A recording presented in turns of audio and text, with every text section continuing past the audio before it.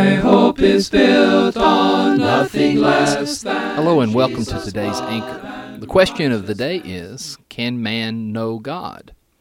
Of course we can know of God. The psalmist said in Psalm 19 that the heavens declare the glory of God, and the firmament shows its handiwork.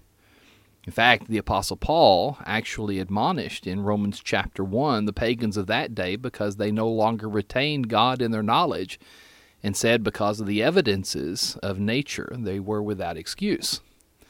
But we can't know God, that is, know His will and know His thoughts, unless He reveals those things to us. In Isaiah 55, verses 8 and 9, the Lord said, "My thoughts are not your thoughts, nor are your ways my ways. For as the heavens are higher than the earth, so are my ways higher than your ways, and my thoughts than your thoughts."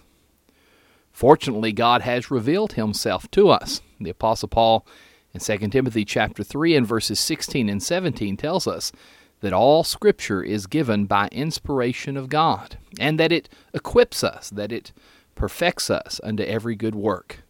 Yes, we can know God, but not by our own opinions or our own views of what life is about and who God is. The only way we can know God is as He has revealed Himself to us through Scripture. This podcast is brought to you each weekday by the Westside Church of Christ in Fort Worth, Texas.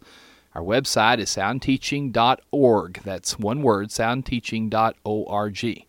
Until tomorrow, this is Stan Cox. Have a wonderful day.